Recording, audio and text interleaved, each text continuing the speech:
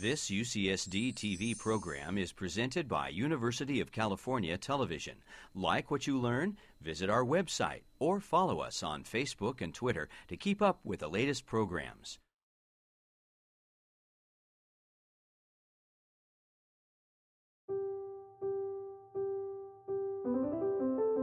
We are the paradoxical ape. Bipedal, naked, large-brained, long the master of fire, tools, and language, but still trying to understand ourselves. Aware that death is inevitable, yet filled with optimism. We grow up slowly. We hand down knowledge. We empathize and deceive. We shape the future from our shared understanding of the past. CARTA brings together experts from diverse disciplines to exchange insights on who we are and how we got here. An exploration made possible by the generosity of humans like you.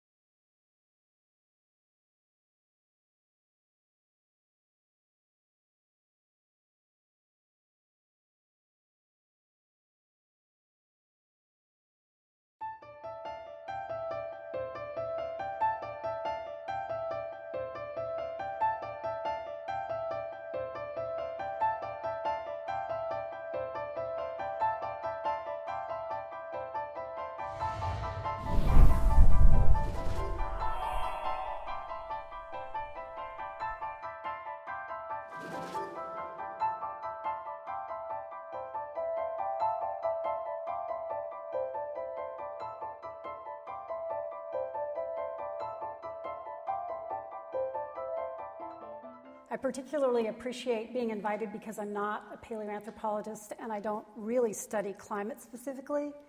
Instead, what I'm going to do is give you the perspective of the other animals that occupy the Earth, these small animals, large animals, and I'm going to definitely delve us into the future and ask some tough questions about our population. So I titled my talk somewhat provocatively about tipping points, and tipping points are they're situations of a state where you have a non-linear kind of system, and when you move beyond some particular point in that non-linear system, you can't go back to where you started. And I'm going to advocate that we're poised on the edge of a tipping point for planet Earth. So when some threshold is crossed, and the question is, are we about ready to cross it or have we already? The system is going to move into a new state. And the example I put up here is an egg about ready to go off the edge. Ice melting in the Arctic might be another one to think about. So mass extinctions, I've been asked before whether or not the Earth has shown tipping points. We know they happen in ponds, they happen in small ecosystems. But mass extinctions, in fact, can happen on a planetary scale.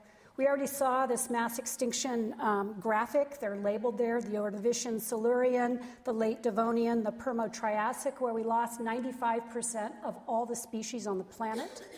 The Triassic, Jurassic, and the KT, where we lost dinosaurs and a lot of marine reptiles. The point is that these are mass extinctions, and you'll see in every case there's a drop in diversity. This is generic marine diversity. So this is a marine record, not a terrestrial one. But the point is that when it recovers, and it takes between 5 and 10 million years for life to recover after these mass extinctions, life is completely different. We've lost those organisms that founded the diversity on the planet prior to the extinction, and they don't come back. So it reassembles. It is, in fact, a new state. So the Earth is warming rapidly. You've seen many versions of this, but I'm providing here a little bit of a perspective from our perspective. So we're here on this graphic. All of those different colored squiggles show different scenarios depending on what models are used by IPCC. We will be here.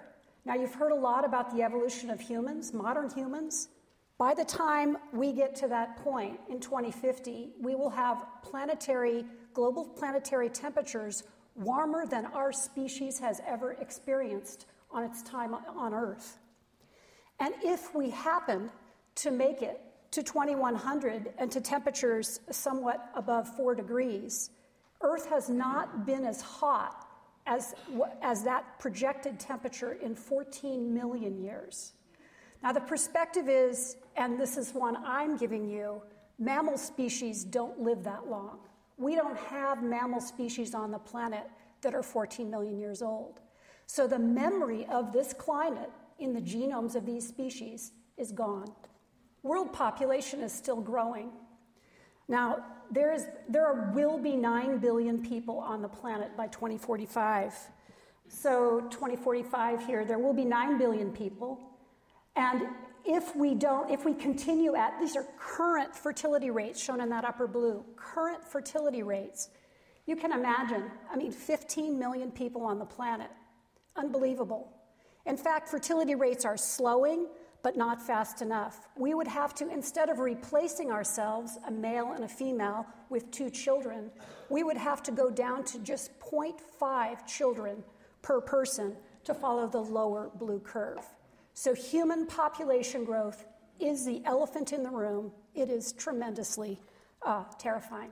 So even though the late Quaternary transition from the Pleistocene, the cold, arid Pleistocene, to the warmer, more wetter Holocene is not exactly analogous and, in fact, very different in many ways to the kinds of climate we're experiencing today. In fact, there are 2 similar features. One, we are warming the environment as we move from the Pleistocene to the Holocene, and we're also expanding. As humans, we're colonizing the globe. So those 2 features are in fact something we share with what's happening today. So you heard a little bit about these dramatic warming and cooling events. Here's the Bowling Owl Rod, and then followed by an abrupt Younger Dryas, a cooling event that saw the extinction, for example, of Irish elk in Ireland as that environment cooled rapidly. And then we end up into what's called the Holocene, or really about the last 10,000 or so years of relatively constant temperatures. However, we expanded in this latter part of the Quaternary. We left Africa around 200,000 years ago. We colonized Europe and Asia. We colonized Australia somewhere between 40 and 60,000 years ago. And then we made it to the Americas last, somewhere between 13 and 35,000 years ago. Now, with our colonization of these isolated areas, we caused extinctions. This is a photo, this beautiful image is the menagerie of animals that used to roam in North America and are now no longer here. There are, gomphotheres, giant ground sloths, glyptodons. There's the giant bison, camels, which basically evolved in North America, left, colonized Asia, colonized South America, and went extinct in North America. And then horses, which again have millions of years of history in North America and went extinct and only to be recolonized by Spanish explorers. Historically, about half the world's large animals larger than 44 kilograms or about 100 pounds, went extinct at this time. Incidentally, humans are about that size. So it's not just our impact that caused change in animal distributions and abundance. In fact, there are some small mammals like this bog lemming that went extinct at this Pleistocene-Holocene transition. So we know that ice covered much of Canada, and there was no place for these bog lemmings to live. Every one of those black dots you see in North America were occupied by bog lemmings during the Pleistocene. They're no longer found really in the lower 48. In fact, what they are, they're occupying this orange range up here. They are really an Arctic, circumarctic species. So they responded as you'd expect a species that likes a relatively cold environment. As the ice left, they tracked that environment northwards. But not all species responded that way.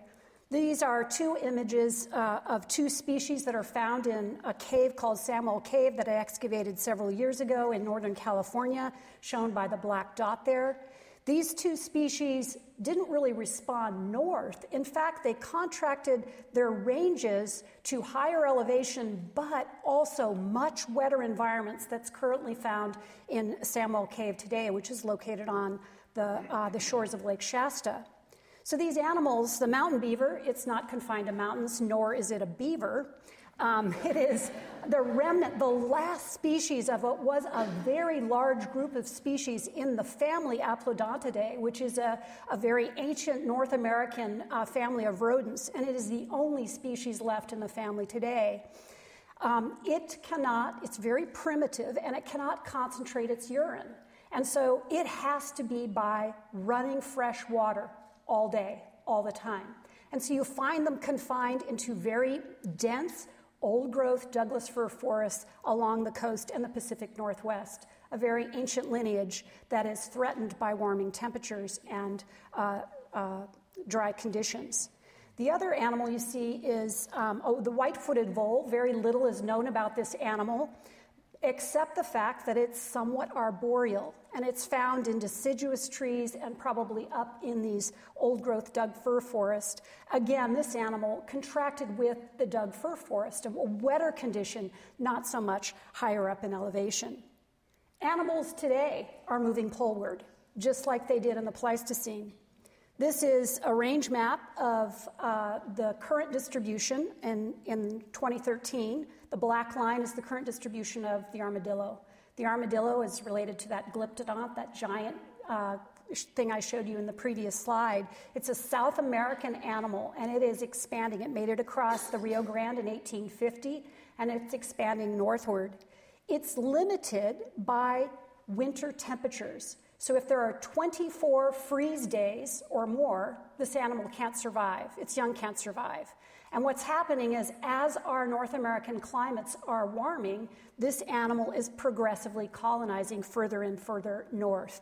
And so what you see, not the X's, but every other symbol on this, are instances where armadillos have advanced beyond their 2013 static range. Be interesting to know where they are after this winter. However, the thing about this that I want to point out is not just that animals respond the way you predict they would based on what we know from fossils, but the other thing is this particular animal, the armadillo, is the only mammal we know about in the world that carries leprosy. And so this is an example of these unexpected synergistic things that can, in fact, impact humans in ways we don't anticipate. Actually, they got leprosy from us. Leprosy evolved in Asia, most likely India, and they contracted leprosy from us probably somewhere around Louisiana. But this animal can transmit leprosy to humans as well. So similarly to what I explained to you about the mountain beaver and the white-footed vole, animals will find their proper environments. And so it's not just that they move further north.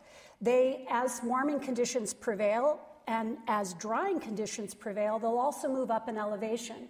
So many of you might have heard about the pikas. This is one of the Asian species. There are, in fact, 28 Asian species of pikas. They're related to rabbits and hares. They're just the most wonderful thing to work with. They have this enormously interesting physiology. They have a resting body temperature of about 104 degrees, and they live really high. In the Himalayas, they live above 15,000 feet. Now, the problem so we've been studying these particular animals all along the Himalayan front in India and Nepal, and it turns out that only some of these species can tolerate the hypoxic conditions that are characteristic of that high elevation. So these particular animals, and in fact, they've shown to be moving up much more rapidly than American pikas, which have moved up around 150 meters.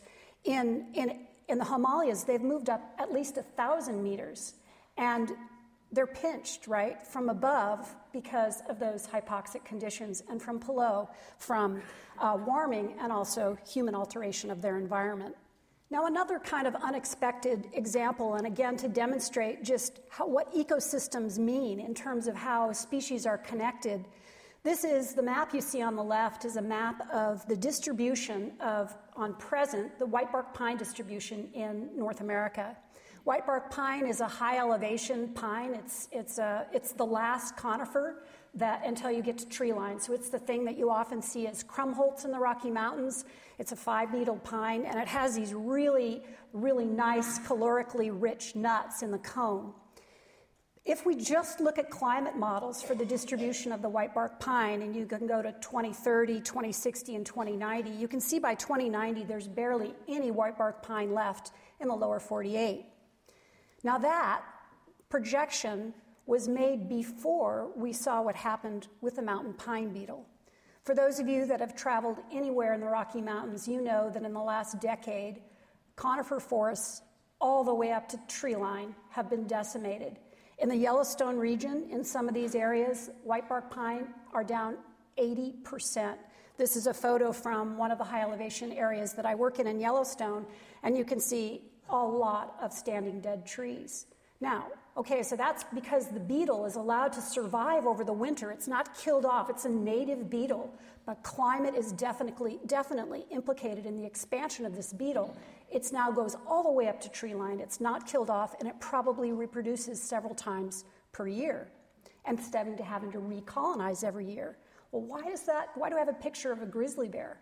It turns out that the number of whitebark pine cones in a tree is directly correlated with overwinter survival of adult bears and their cubs.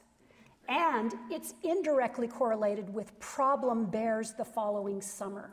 So when there's not a lot, in some cases they may eat 40 to 50% of their fat as a result of eating these middens of cones that are mostly, again, another player in this are the Clark nutcrackers and the red squirrels here. But these grizzly bears need this to pack on the fat. And what happens is they come out of hibernation earlier and they start getting into trouble looking for food in human dwellings. So again, an unanticipated and kind of surprising but very major impact from climate change.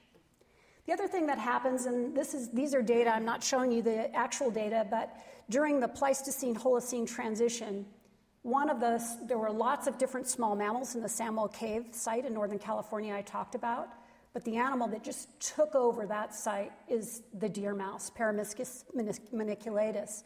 And in fact, this animal has dominated the entire Holocene assemblage. So the community structure of small mammals changed. And this is not due to human hunting. This is due to the fact that there are many more disturbed environments in the Holocene. This animal has very high intrinsic rates of growth. They don't care what the environment is. They don't mind if it's just been burned. They don't mind if it's the edge of a field or if it's an old-growth forest. They like disturbance. This animal is the most commonly trapped small mammal in North America. So if you lay a trap out there anywhere outside of human habitation, you're likely to catch this guy. It also tends to carry a lot of diseases. So this is a weedy species, and it thrives with human environments. And the specialist species are the ones that take a nosedive. Now, I'm sure there are some of you that are gardeners here, and they don't consider this pocket gopher as a particularly favorable friend in their garden. But in fact, these guys took a hit at the end of the Pleistocene. This is a pocket gopher. It has fur-lined cheek pouches, and it stores its seeds and digs. In fact, this is a specialist species. It is so energetically expensive to live underground. It takes between 360 and 3,400 times the energy to do this than to move the same distance above ground. This is, by any accounts, a very specialist species. So they decline. Humans are directly causing the extinction of animals. We've lost or are threatened to lose almost a quarter of our species. I just read an article that said about a third of our bird species in Europe are threatened. Most of these are from hunting. We're about ready to see the loss of elephants in the next decade or two. 1 out of every 12 elephants was killed in just the last 3 years. This is a crisis.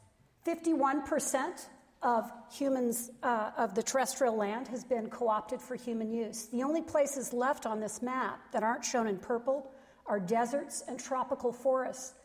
Those are the least easily farmed land on the planet, but they're also, in some ways, especially the tropical forests, some of the most important. Everywhere else, we have made a mark. We have an extinction debt, and we will lose a lot of biodiversity in the near future. I get asked a lot, can speciation rescue biodiversity? Absolutely not. Species take between 2 and 5 million years, this is mammal species, to evolve. So we can cause them to disappear in a decade or two, but it takes millions of years to accumulate the diversity we might have lost. So how do we avoid this tipping point, this planetary tipping point? We increased energy conversion, obviously. We stall habitat loss. We increase global cooperation. This has got to be done globally. And we stabilize population growth. And finally, how do you stabilize population growth? I get asked what is the most, in my opinion, the single most important thing for us to do is to educate women globally. And the reason is because as education goes up, fertility rate goes down. The more girls that are in school, secondary school, the number of years is really important, the more fertility rates go down. And interestingly, GDP and poverty rates also go up. Human innovation is remarkable. We can see the origin of the universe. I can't believe we can see the origin of the universe, and we can see ourselves and our beautiful planet from space. Why can't we avoid the next tipping point? Thank you.